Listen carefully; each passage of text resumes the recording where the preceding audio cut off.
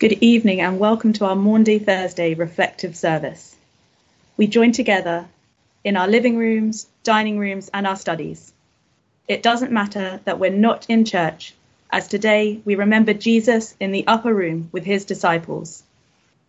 We join now to begin a solemn journey of 3 days that have changed the world and our own lives. As we go through this service, there will be pauses. Allow yourself to be open to God's presence. Do not adjust your computers. The pause is meant to be there. Followers of Jesus have been taking this journey since his first followers took it long ago. This is the night of love. On the night, Jesus took a towel and basin and washed his disciples' feet. On this night, he told them to do the same for others, to show their love for him and for one another. This is the night of love.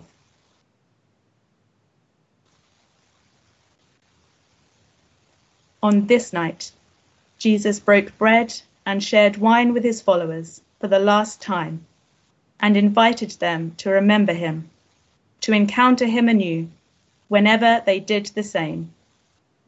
This is the night of love.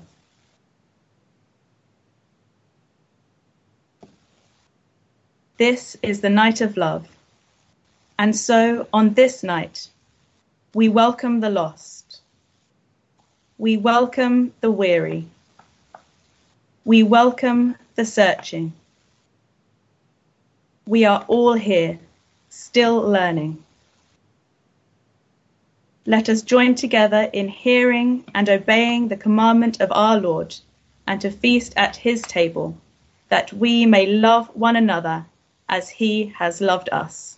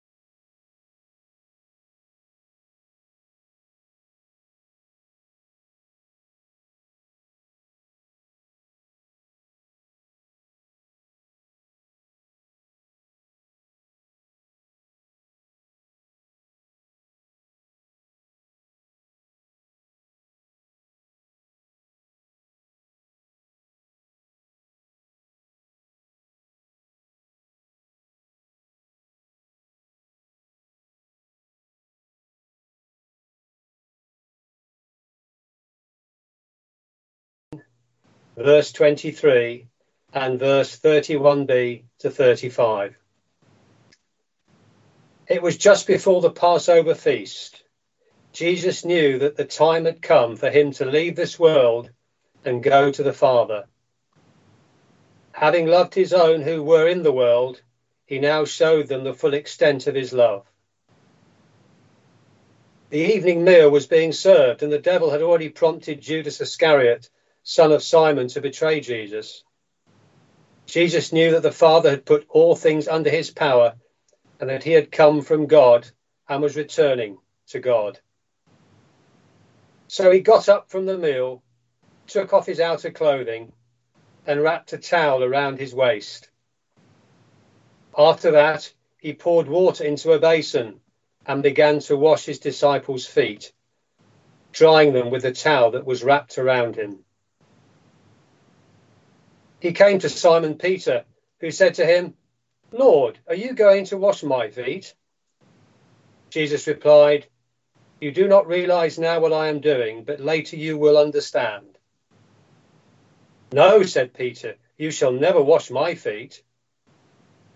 Jesus answered, "Unless I wash you, you have no part with me."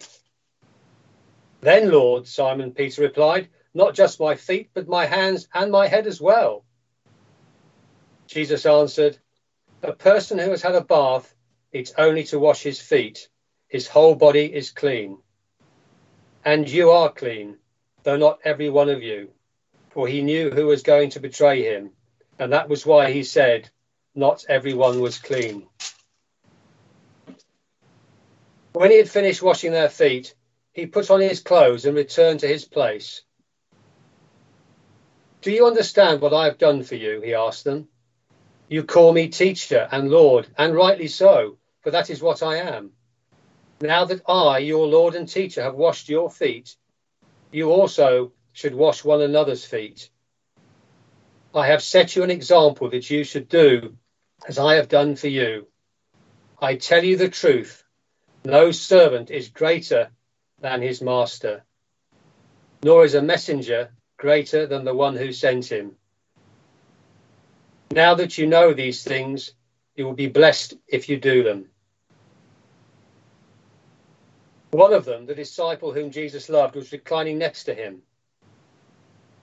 Jesus said, "Now is the Son of Man glorified, and God is glorified in him. If God is glorified in him, God will glorify the Son himself, and will glorify him at once. My children, I will be with you only a little longer.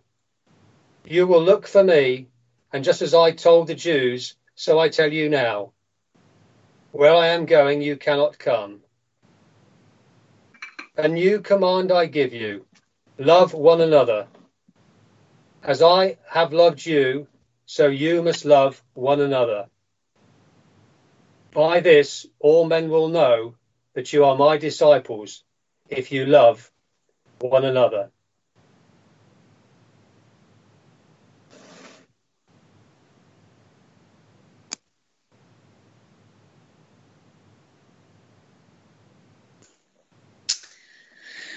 Good evening, everyone. Picture the scene. Jesus sharing a meal with his disciples. And although they maybe didn't realise at the time the historical significance of this particular Passover, afterwards they would look back and make the connections. The breaking of bread, the sharing of wine, the servanthood lived out prophetically by Jesus as he washed their feet. And in verse 23, we're told that the disciple whom Jesus loved was reclining next to him. We're not told the name of this disciple, who's mentioned again by John as being at the foot of the cross and at the resurrection scene. We can surmise it's not Peter, as he's mentioned alongside this reference. Most commentators say it's John himself, but actually we don't exactly know who he is, only that Jesus loved him. As I thought about this passage, the question surfaced in my mind. What does it mean for us today, looking back, imagining the scene in the upper room 2,000 years ago? Could we be described as a disciple loved by Jesus? Of course, we can't earn the love of God. Jesus did all that was necessary to restore our relationship with our Heavenly Father, as we are reminded over the next few days as we move through Good Friday and Easter Saturday and then to Easter Sunday. As our reading tells us, Jesus looked over the group gathered that evening, and the Bible tells us that Jesus knew that the hour had come for him to leave this world and go to the Father. Having loved his own who were in the world, he loved them to the end. And John reminds us again in the next chapter that Jesus' death and resurrection are the doorway for us to be called children of God. I am the way, the truth, and the life, says John 14 in verse 6. So, this is a remembrance of events that were bathed in the love of Jesus for his disciples. I wonder how much that love was reciprocated. Of course, I suspect if we'd been there and had asked each of those present that day, they would have responded with a resounding yes, of course we love him. But it's only one unnamed disciple who's picked out in this account with the description in verse 23, the disciple whom Jesus loved. For years, I've wondered about that little phrase, which occurs several times in John's Gospel. Could it be that Jesus had a favourite disciple? Surely not.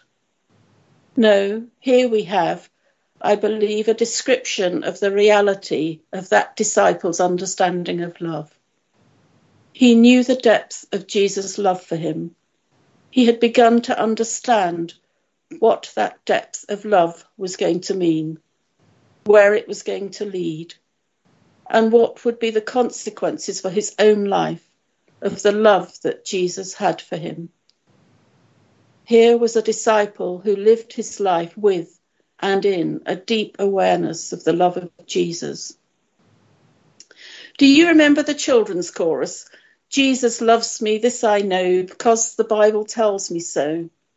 With the repeated chorus of, yes, Jesus loves me. Yes, Jesus loves me.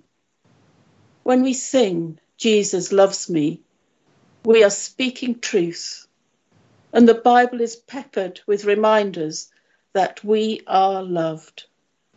1 John 4:19 tells us we love because he first loved us. And in John 13:34, it says, a new commandment I give to you, that you love one another just as I have loved you. You also are to love one another. And if you have a spare moment or two, which I guess some of us probably do have at the moment, you might like to look through the Bible for other passages. So what about us? Could we use that same phrase of ourselves? Are we a disciple whom Jesus loves? Of course we are. The Bible tells us so. We are loved. We don't have to earn it. Bishop Sarah reminded us of that when she came at the beginning of March. Remember the love heart she gave out? But do we really know deep within ourselves that we are loved? Can we really echo those words? I am a disciple whom Jesus loves. Can we share the intimacy and vulnerability of the Last Supper and of Jesus washing our feet, secure in the knowledge that he loves us? We're coming to the end of Lent, and some of us have been taking part in a retreat in daily life. Of course, when we started this retreat, to create space in our day-to-day lives was a very different commitment to the situation we find ourselves in now as we draw the retreat to a close. I don't think any of us could have foreseen the huge shift in pattern our daily lives and that of our church would take. And each of us will have had uniquely personal reasons for taking this retreat. Perhaps to spend more time intentionally in prayer and reflection before God. To undertake an internal journey in the company of the Holy Spirit. To seek fresh direction or have a calling confirmed. Some will have emerged from this time of retreat with a sense of completeness, of questions answered and doubts laid to rest. But for others, questions will remain, and the end of this particular journey will seem foggy and unresolved. If that's you, then I encourage you to trust in the continuing work of the Holy Spirit within you, because as Philippians 1 verse 6 says, he who began a good work in you will carry it on to completion until the day of Christ Jesus. And even though as a country we remain in lockdown and we'll probably be socially distancing for some weeks yet, if you would like to, we are still able to arrange for someone to listen and pray with you using the marvels of modern technology. But know this, whether we feel it or not, whether our retreat was a time of struggle and storm or of calm waters, we are disciples that Jesus loves. And as we complete the journey of our retreat, another journey begins. When we started the retreat, we all assumed, I guess, that we would step back into normal life. Now we face a new normal. Now most of the Western world is in an enforced retreat. Life that was so familiar just a few weeks ago is but a receding memory. Looking back to what seems so certain and reliable, we now have the opportunity to evaluate what sort of society we had become and to ask what, as we journey through this time of enforced retreat, what kind of society do we want to emerge into? That so many are answering the call to so selflessly give of themselves gives us hope that radical change is possible. And for us, as God's people, as Bishop Michael reminded us this morning, we are having to learn new ways of being church. We are discovering what is really important in our lives. It's a time of re-evaluation and change for so many of us. And here, in our passage, Jesus is perhaps showing us his pathway to radical change. He kneels and washes his disciples' feet. In love, he serves. He takes the place of a servant, knowing that he will lay down his life not only for these disciples, but for all of humankind. Philippians 2, beginning at verse 1 says, therefore, if you have any encouragement from being united with Christ, if any comfort from his love, if any common sharing in the Spirit, if any tenderness and compassion, then make my joy complete by being like-minded, having the same love, being one in spirit and of one mind. Do nothing out of selfish ambition or vain conceit. Rather, in humility, value others above yourselves, not looking to your own interests, but each of you to the interests of the others. Maybe this is the next stage of our journey, as individuals and as a church community, to live out these verses from Philippians in our daily lives, and to pray that as our society adjusts and reshapes after its enforced retreat, we might discover as a country the miraculous truth in these verses and walk a different path. In this picture of Jesus washing his disciples' feet, I wonder, is there another hint to understand why this particular disciple was described as one whom Jesus loved? Verse 34 says, a new command I give you, Love one another as I have loved you. So you must love one another. By this, everyone will know that you are my disciples if you love one another. Did this disciple shine with love? Reflect the love he experienced from Jesus to those around him? Was for him the fact that he was loved a settled matter? No ifs, no buts. And it's a settled matter for us as well. We are loved by God, and we are called by him to love others. Amen. Amen. Thank you, Ursula. We come now to our Agape feast, which is a way of breaking bread together as Jesus did with people in all sorts of settings. If you have bread and wine with you, we will eat and drink this together at the end of this piece of liturgy. We have bread and wine, gifts of this good earth, enough for all if we can share. Gracious God, we give you thanks for all the many blessings in our lives and ask that you would bless us now as we share your good gifts in Jesus' name. Amen. Loving God, you provide enough for everyone. This earth is fertile, fruitful, and abundant. But we are sometimes greedy, wasteful, and selfish. Many go hungry despite our plenty. Many are left outside while we enjoy a feast. But on the hillside, in the wilderness, with 5,000 and more hungry people, Jesus took the bread that they had, broke it, and gave thanks to you. He shared the bread so that no one should be left out, and they all ate and were satisfied. Blessed be God forever. Hurting God, you hurt with our pains, you weep with our tears, when you see how we struggle and suffer. You long for our peace, yet we so often make war.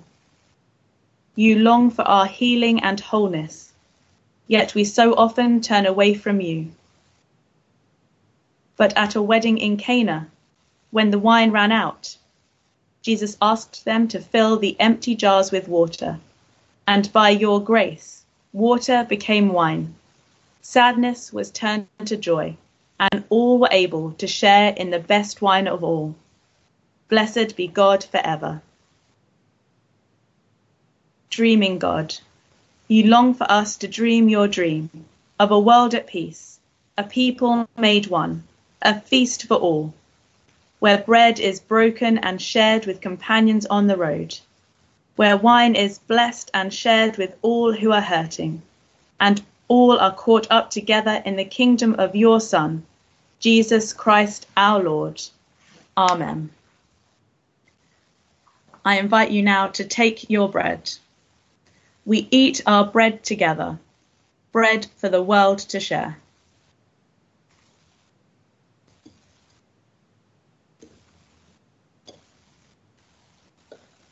I invite you to take your wine now.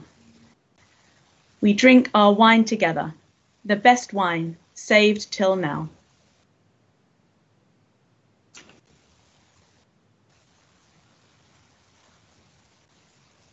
A prayer of thanksgiving. Gracious God, we thank you for your abundant love in creation, your compassionate healing touch in our hurting, your inspiration for our venturing. Thank you for bread and wine to share. Give us grace to follow in the footsteps of your Son, Jesus Christ our Lord. Amen. And a blessing. God, who longs for our healing, meet us in our hurting with your compassion, as Jesus who stands with us.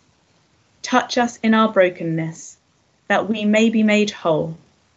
Spirit who anoints us with power, fill us with your grace, that we may reach out to others. And the blessing of God Almighty, the Father, the Son, and the Holy Spirit be with you all, now and forever. Amen.